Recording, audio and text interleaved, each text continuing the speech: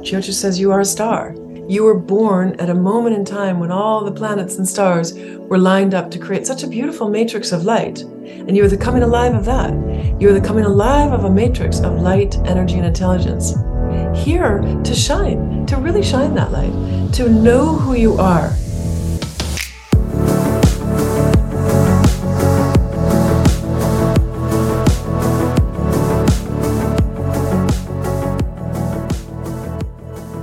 Hello, everyone, and welcome back to another episode of Simply Ayurveda. I am your host and Ayurvedic counselor, Julia, and today I have prepared such a special episode with a very special guest that I cannot wait to introduce. Today's episode is one that will not only deepen your understanding of Ayurveda, but will also introduce you to the captivating realm of Vedic astrology, which, as it turns out, shares a profound connection with Ayurveda. When we look back in time, every ancient civilization has evolved a science of astrology. The science of astrology is the study of the effects of the zodiacal signs and planets and their influence on the tides of civilizations, world events, and individual lives. Astrology has been in existence for countless of millennia and has helped to shape and influence some of the greatest cultures in recorded history. India, China, Egypt, Rome, Babylon, Greece, the Mayan Empire, just to name a few. And these cultures essentially charted their destinies according to the movements of Earth's planets and stars. Amongst the oldest of these, and surely the oldest that is still in use today, is the Vedic astrology of ancient India, known as Jyotish. And the word Jyotish translates to the science of light. And this is so beautiful because Jyotish means the science of light, and the word Ayurveda translates to the science of life. And so you may be wondering, what does the medical system of Ayurveda have to do with the stars in our sky? And what a beautiful question that is, because delving into the profound connection between Vedic astrology and Ayurveda is like navigating a maze between cosmic wisdom and ancient knowledge, where these two systems inevitably and intricately intersect. Each and every individual is seen as a unique combination of the three doshas, Vata, Pitta, and Kapha. And these energies represent various elemental and constitutional qualities that we have been going over throughout these episodes. Vedic astrology complements this by asserting that our doshic composition is influenced by the position of the stars and planets at the time of our birth. This planetary influence that can be seen in one's birth chart is intricately linked to the doshic balance outlined by Ayurveda. Just as the positions of Earth's moon exerts a mighty influence on the ebb and flow of the ocean's tides, it also has an influence with the other planets the same way it impacts the energies that flow throughout our human body. This ebb and flow of energies is what influences our wellness, our health and disease, our integrity and dissolution, and our strengths and weaknesses. Now, I will say that Vedic astrology is still a very new ocean of knowledge that I have just begun to dip my toes in. And that is why I am so excited to introduce today's guest to help walk us through the beautiful wisdom that Vedic astrology holds. Laura Plumb is a fellow graduate of Kerala Ayurveda Academy and is a graduate from the American Institute of Vedic Studies.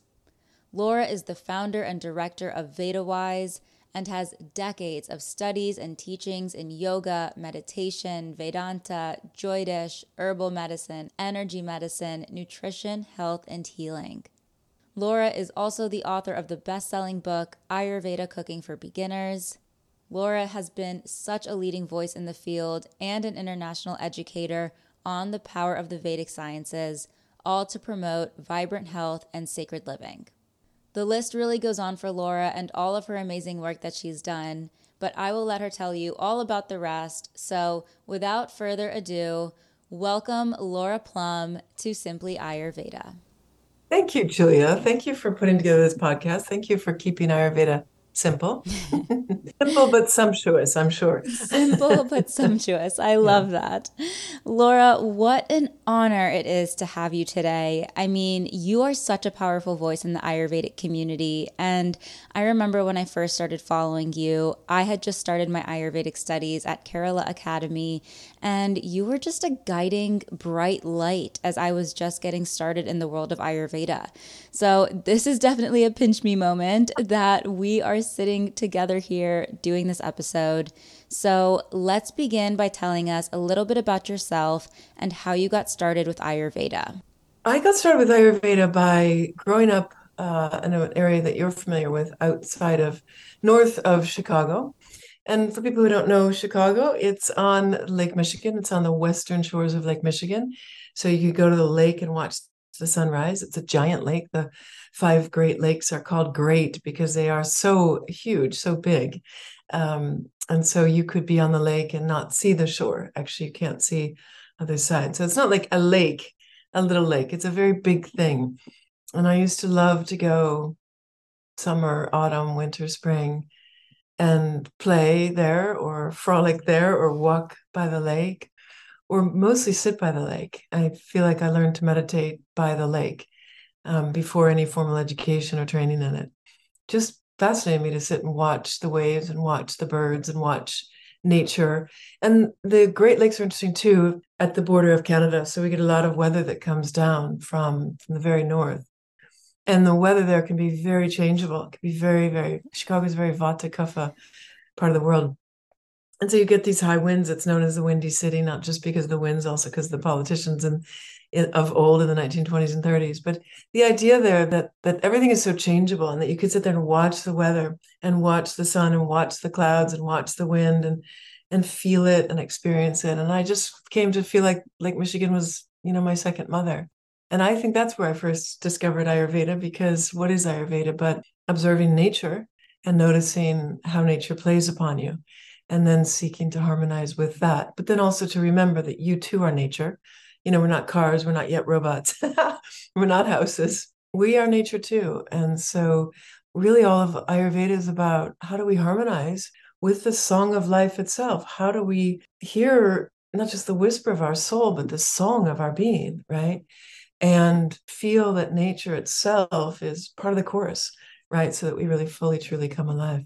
So that's that. With that context, I went after I graduated from college, university, I went to live in London. And in London, I lived very close to a place called Neal's Yard. And Neal's Yard was a place that made all these herbal remedies and essential oils back in the day when that was still fairly new. And but they also had this little restaurant where you could go get a bowl of beans or a bowl of porridge, really basic sort of macrobiotic foods. And they had acupuncture and they had different things. So I was there all the time. I was just fascinated by it. I actually first met my first Jyotish practitioner that I ever, first learned about Jyotish there. And, from that, I got into yoga there and I got introduced to some of the Ayurveda, but also, to all the Asian medicines and philosophies and practices. And I'm just going to say it went from there. Basically, it went from there. I just became more and more interested. I went through some health issues in my 20s and a pretty heavy divorce when I was about 33. I have a friend who reminds us that Ulysses in the Great Odyssey, it's at 33 that he turns the ship and starts heading home. It's such a powerful time in a person's life. It feels like that time where we are turning ourselves home. Who am I? What am I doing here? I've gone out in my 20s and explored the world. I've gone out and tried these new things. Who am I now? And how do I merge? How do I bring myself forward and into the world? And so that was a time when I really settled in and said, okay, this is what I'm going to do. I'm going to do yoga, and yoga is going to take me into Ayurveda. So I was teaching yoga so that I could study Ayurveda. And then the Jyotish came from there. So it's been a really beautiful path. I've been very, very fortunate. It's been very bumpy. There's been a lot of challenging encounters, which I'm so grateful for, because I think it's beautiful to experience yourself as an inchworm, becoming, getting into that chrysalis and then stretching your wings and learning to fly. It's a beautiful experience to have that experience in and of itself, but it's also beautiful to have that awareness of what others go through. Every knock was a knocking that would chip off another piece that was my old self that didn't belong, that I didn't need. I always like to think about Michelangelo because, as you and I both spent some time in Florence, Michelangelo, and I was in Florence studying art history and thinking that's what I was going to do with my life. And I think that ultimately that is what I've done with my life, right? Ayurveda is learning the art of life, the art of living, Yes. right? And so Michelangelo would say about the sculpture, the David, people ask him, how did you carve that? And he said, I just chipped away at the stone that was imprisoning the David that was already there. Like I just freed him. I just let him be free. I love that. And I think we're all like that. That's what our life is. It's about chipping away all that is not you Mhm. so that you can fully be Yes. revealed and live the art of your own Yes. life. Wow. Yeah. That is so, so beautiful. And so many artists came to try to sculpt out of that extremely difficult marble, and Oh, so many failed. And then Michelangelo ah, came and completely changed their world. what a beautiful addition. Yeah, the Carrara marble is so hard. That's a beautiful thing to add to it. Some of us think it's very hard. I know. It's so incredible. And what an inspiring story. You said it so beautifully, and just the way that you kept moving through the different ebb and flows of your life. I definitely relate to what you said about being in that cocoon phase and slowly chipping away at anything and everything that was holding you back from your truest and purest nature. So, thank you for sharing that with us. So, can you walk us through now exactly what Vedic astrology is and how it differs from the astrology that we are familiar with in the West? I once was at the Adler Planetarium, which is in the Chicago area, and I was living in London at the time, but I was back for the holidays visiting my mom. And when I say for the holidays, it was Christmas time, so they did a Christmas show about the three wise men and where they actually came from, who they actually were, and what was that star of Bethlehem? What was that star that they followed in order to find a baby in a manger that they were calling the next like great prophet? I think is what they were expecting. I mean, so they were Zoroastrian priests, and they were basically following the stars. And the Mm-hmm. Zoroastrians were also great astrologers. And then there's a mix of Persian wisdom and Persian influence also on the Indian culture. So it's sort of interesting to think about. I love to think about how all of these rivers flow, right? The Mm-hmm. people from the different countries and cultures coming this way and coming that way and influencing each other. Astrology is based on astronomy. Vedic astrology is based on equatorial or what's sometimes called Indian astronomy. So, where are you looking at the sky? Where are you when you're looking at the sky? Are you in California? Are you in Mexico? Are you in Italy? Are you in the Himalayas? Right, we have to decide where we're going to look at it from. That has to be kind of a decided point. Once upon a time, we talked about Greenwich Mean Time. Now we still stand in Greenwich and look at the sky, but we don't call it Greenwich anymore. We call it universal time. So, but there's still this idea that, okay, we're going to stand here and this is going to be the center of the time zones, right? And then what is the longitude? What is the latitude? I don't mean to get too technical, but that is basically what the difference is. The difference is when the people of the Himalayas looked at the sky, they were somehow smart enough to realize that not only do the planets move and the moon moves, but those planets are moving against fixed stars. Even that is moving. So they're also observing that moon is not just waxing and waning, but it's moving its positions in the sky every single day. That's a lot of movement, right? And they first and foremost were tracking that. I could say that that's a primary distinction. It's a moon-based system. And that's really Mm-hmm. important so that when you meet somebody, you're not going to say, hey, what's your sign? I mean, what's your sun sign? You'd be more curious to know what is your Prakriti, and therefore, what am I seeing in front of me? And that we can see by the first house or the rising sign, also called the ascendant. And then as I get to know you, I'm going to want to know how you think, how you feel, how you interpret things, how you're responding to the world. That's your moon. And I'm not an expert in Mm-hmm. Western astrology. So anybody who is, forgive me if I'm not 100% getting this right. But I don't think Western astrology has the dasha period. So the nakshatras make Jyotish unique. The nakshatras are those lunar mansions. So you can see not only where your moon is in the chart, that's very important for us to see. So your moon could be in Taurus or Gemini. What constellation is it in? We call it a Rashi, or sign, but then what nakshatra? So inside of Taurus, inside of every sign, there are 3 nakshatras. There are 12 signs. 12 times 3 does not equal 27. So if you remember, I said that there's 27 nakshatras. And the reason for that is that there are nakshatras that will be bridging from one to the next. So you'll have, in Aries, you'll have Ashwini is the first nakshatra. If Aries is the start of the zodiac, Ashwini is the first of the nakshatras in the first sign. The next one is Bharani. And the next one, Kritika, is at the end of Aries and the beginning of Taurus. And then there's Rohini, and then there's Mrigashira, which is at the end of Taurus and the beginning of Gemini, right? So you'll have 3 nakshatras that are in Taurus, but 2 of them are also in other signs. So I'm just saying this because you will have a planet there in nakshatras. And if we talk about the moon, for instance, your moon is in a sign, and within that sign, it's in a nakshatra that gives a lot more specificity. Moon in Aries is one thing. Moon in Ashwini is very different from moon being in Bharani. And so there are ways in which we continue to go deeper and deeper, right?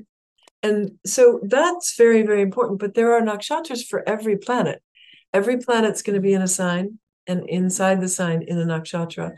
Meaning, again, a sign is a group of stars that create a constellation. The Big Dipper, the different ones that we can see as shapes in the sky. And then is it at the beginning, middle, or end of that constellation? Which stars was that planet closest to when you were born? Wow. And so the nakshatras are really cool to look at. The other thing then is that houses represent 30 degrees of the sky. Constellations, we carve out 30 degrees of the sky. And so you can place the constellations on the house. But while constellations are sort of places in the sky where the planet's transiting, I always think of constellations as a group of friends. Is that star group friendly to that planet? If we're back in high school, is that the friendly group, or is that the group you didn't feel so comfortable being around, right? So that's kind of how it is where is your sun, where is your moon, where is your Saturn, not only in the sign, but in that nakshatra. Versus the houses, which if space is a field, we divide space into 12 fields, right? And we say, well, there's that field, the field of home, the field of marriage or significant relationship, the field of our career, children, creativity, right? And then we can break down those houses, those fields, even further. So that's a thing that's really interesting about geometry, is we can go deep, deep, deep into this. And then there's another thing which is called the dasha period. And the dashas are a sequence of planetary periods. And the sequence, I always like to think of it as, think of a railroad. You're in Switzerland. The train is going to go across the tracks between the mountains through a beautiful valley. And imagine the track is painted white, red, green, blue, all these beautiful colors. But each color is not the same length.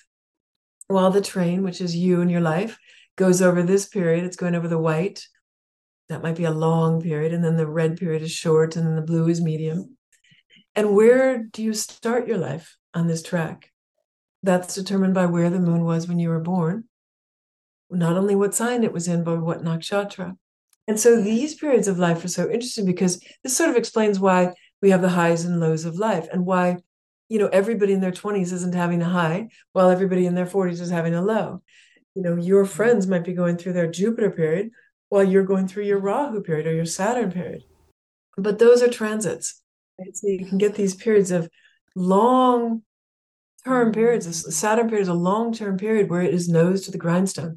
It is a period that is teaching you integrity, honesty, hard work, patience. Stay the course. And at the end, you will be rewarded, and you will look back and say, wow, I built so much in that time. I built my legacy. I built my foundation. I learned so much. Going through it, you might be like, going through the desert on your elbows. I hope that's not a mirage. I hope that's really water. Right? Yep. I need a break. Yep. I relate to that. Yeah. Especially right now. Yeah. Well, I could speak to that. Looking at your chart. Yeah. Yeah. You're going through one of the more difficult dasha periods. And you're also in the Saturn return. So you're going through it. Wow. Yeah, I mean, it makes sense. I actually had a feeling I was in my Saturn return. I was hoping that this was my Saturn return because I can't handle another one. So, just to give our listeners some background, when you have a Saturn return, that essentially means that Saturn is coming back into the house, back into the same location that it was when you were born. And this is essentially the time in your life when you start to question what you're doing, question your purpose. And that is exactly what I started going through towards the end of 2021 into 2022. I was doing social media management and branding and social media marketing for businesses for almost 8 years at this point. I was living in New York. I even started my own social media agency when I just realized how unfulfilled my soul felt. But I also felt so trapped because that was the job I had done for a majority of my life. I never had a quote real job. So I just had no idea what else I was able to do. I did have a business partner at the time, so that allowed me to take a month off of work. I flew all the way to Greece to attend a month-long yoga teacher training, and that is where I met Ayurveda.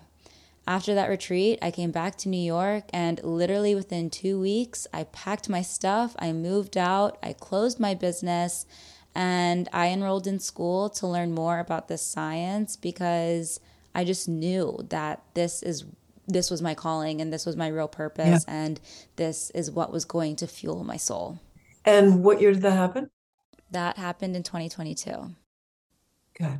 So as an example, then in 2022, Saturn was in Capricorn, so that's your ninth house. Saturn's coming into your ninth house and saying, what is the essence of you? Mm. Let's do our soul work now, right? Saturn's always about work, ninth house is soul, Yeah. right? Yeah. And then at the same time, you're in a Rahu Dasha period. Rahu is a Dasha period characterized by volatility and uncertainty, lots of ups and downs. Just got to learn to ride the waves. This Mm-hmm. too shall pass. Mm-hmm. But the sub period is Mercury. So Mercury is a beautiful planet that is the prince, right? Mercury loves to learn. Mercury loves to study. Mercury's going to grow up one day and be a son, be the king, right? So Mercury's got to learn, but at the same time, he's still a kid, so he gets to knock off early and go play with his friends. Mm-hmm. So Mercury also has a playfulness about it, a lightheartedness. Mm-hmm. And you are in that Rahu secondary Mercury period. Mercury's in your rising sign. Mercury rules your second house of how you earn an income, second house of voice and what you vocalize and finding your own voice, right? Mm-hmm. And Mercury in your chart also rules your fifth house of creativity and wealth creation and education. So no surprise, you go back to school Mm-hmm. and you're learning how to use your voice to earn an income, right? And to even use your own life experience Yeah. in order to grow your income and your wealth. And staying creative, staying true to yourself, all of this will really reward you. Yeah. So, there are these things where if you understand it from the Jewish point of view, I feel like you can give yourself a pat on the back. You've gone through something hard, but not just because you're a bad person or life is hard and you should be isolated and all alone. But no, it's like, no, this happened for you to really, change and shift and reveal yourself. And bravo, you did a great job getting through it and really hearing the message and learning the lessons and unfolding your true nature as these planets were hoping you would. Wow. Oh my gosh. Honestly, I'm a bit speechless. Thank you so much for saying that. I mean, that just means so much coming from you. And it's just so incredible how you're able to interpret one's life events and what people are going through understanding the planetary influences in one's chart. I mean, it's incredible. Laura, could you walk us through exactly how Vedic astrology is intertwined with Ayurveda? Because I think that there's going to be some confusion as to how the two are interrelated. If you think about it, Jyotish is a sister science to yoga and Ayurveda. Mm-hmm. And it's a science that is helping us with the prime Veda, which is the path of self-realization, otherwise known as yoga. Yoga is more than asana, more than postural movements, right? Yoga is really a path to realize your true nature, your true self, your infinite being. And Jyotish helps you with that. Jyotish says you are a star. You were born at a moment in time when all the planets and stars were lined up to create such a beautiful matrix of light. And you are the coming alive of that. You are the coming alive of a matrix of light, energy, and intelligence. Here to shine, to really shine that light, to know who you are is one of the greatest gifts in the world. And to feel that you've got the support of nature, right? So to know who you are is Jyotish, to feel you have the support of nature is Ayurveda, and to really live it, to live in the center of your being, I find that yoga. So they're very, very integrated. And if yoga is actually helping us seek to know who we truly are, it's got to chip away all the hard marble, right? We always say, in India, they say that the head is like a coconut, right? Very hard outer shell, but very sweet and soft on the inside. That's kind of what we are. We want to get up from the hard head into the soft heart, right? And so we got to work with the mind. And the moon relates to the mind. So Jyotish, first and foremost, focuses on the moon and the mind, and then helps you with that. Secondly, it's very much the science of karma. Why are you experiencing this? Why these challenges? To help you understand that all of these challenges come not to punish you, not because you were bad 5 lives ago or in the Middle Ages, but because these are the specific events and encounters that will help chip away and reveal your true nature. So the karma comes to help you reveal your dharma, your purpose, and your path.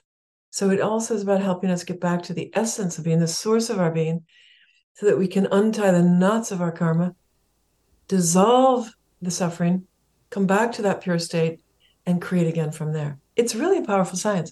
Wow. I want to quickly pause you right there, because what you just said, I got the chills all over my body. You just said that we are a star. We were born at a moment in time when all of the planets and stars were lined up to create a matrix of light. And we are the coming alive of that. The coming alive of light, energy, and intelligence, to know who we are and to feel the support of nature along the way. Wow. And it's true, because we do all come into this world with a purpose, with our dharma. And it is really our one duty in this lifetime to chip away at what is not serving us, everything in society that piles up to distract us from who we are. And it's amazing that we have this system of Jyotish and Ayurveda to help us reveal our truest nature. And so, Laura, this now begs the question that if we all come into this lifetime with a purpose, and this question comes up in almost every conversation I have, the question of how does free will versus predeterminism come into play? And I know that's such a loaded question. So what I'm going to do, Laura, is break up our conversation into a 2-part series. So today we covered what Vedic astrology is, how it differs from the astrology that we know in the West, and how it is connected to yoga and Ayurveda. Next week, in part 2, I want to discuss free will and predeterminism, and the question, is it really all written in the stars for us? I also want to talk about how we can make sense of some of the suffering that we witnessed this past summer with all of the hurricanes and the fires that tore through so many communities. And lastly, I want to discuss what we can expect from the stars for the rest of 2023. If you are interested in scheduling an appointment with Laura, she has been so generous to offer our community 10% off her services. I included the code along with her website and information in the show description. If you enjoyed today's episode, then definitely stay tuned for part 2 coming next week. And until then, Laura and I will talk to you next Tuesday.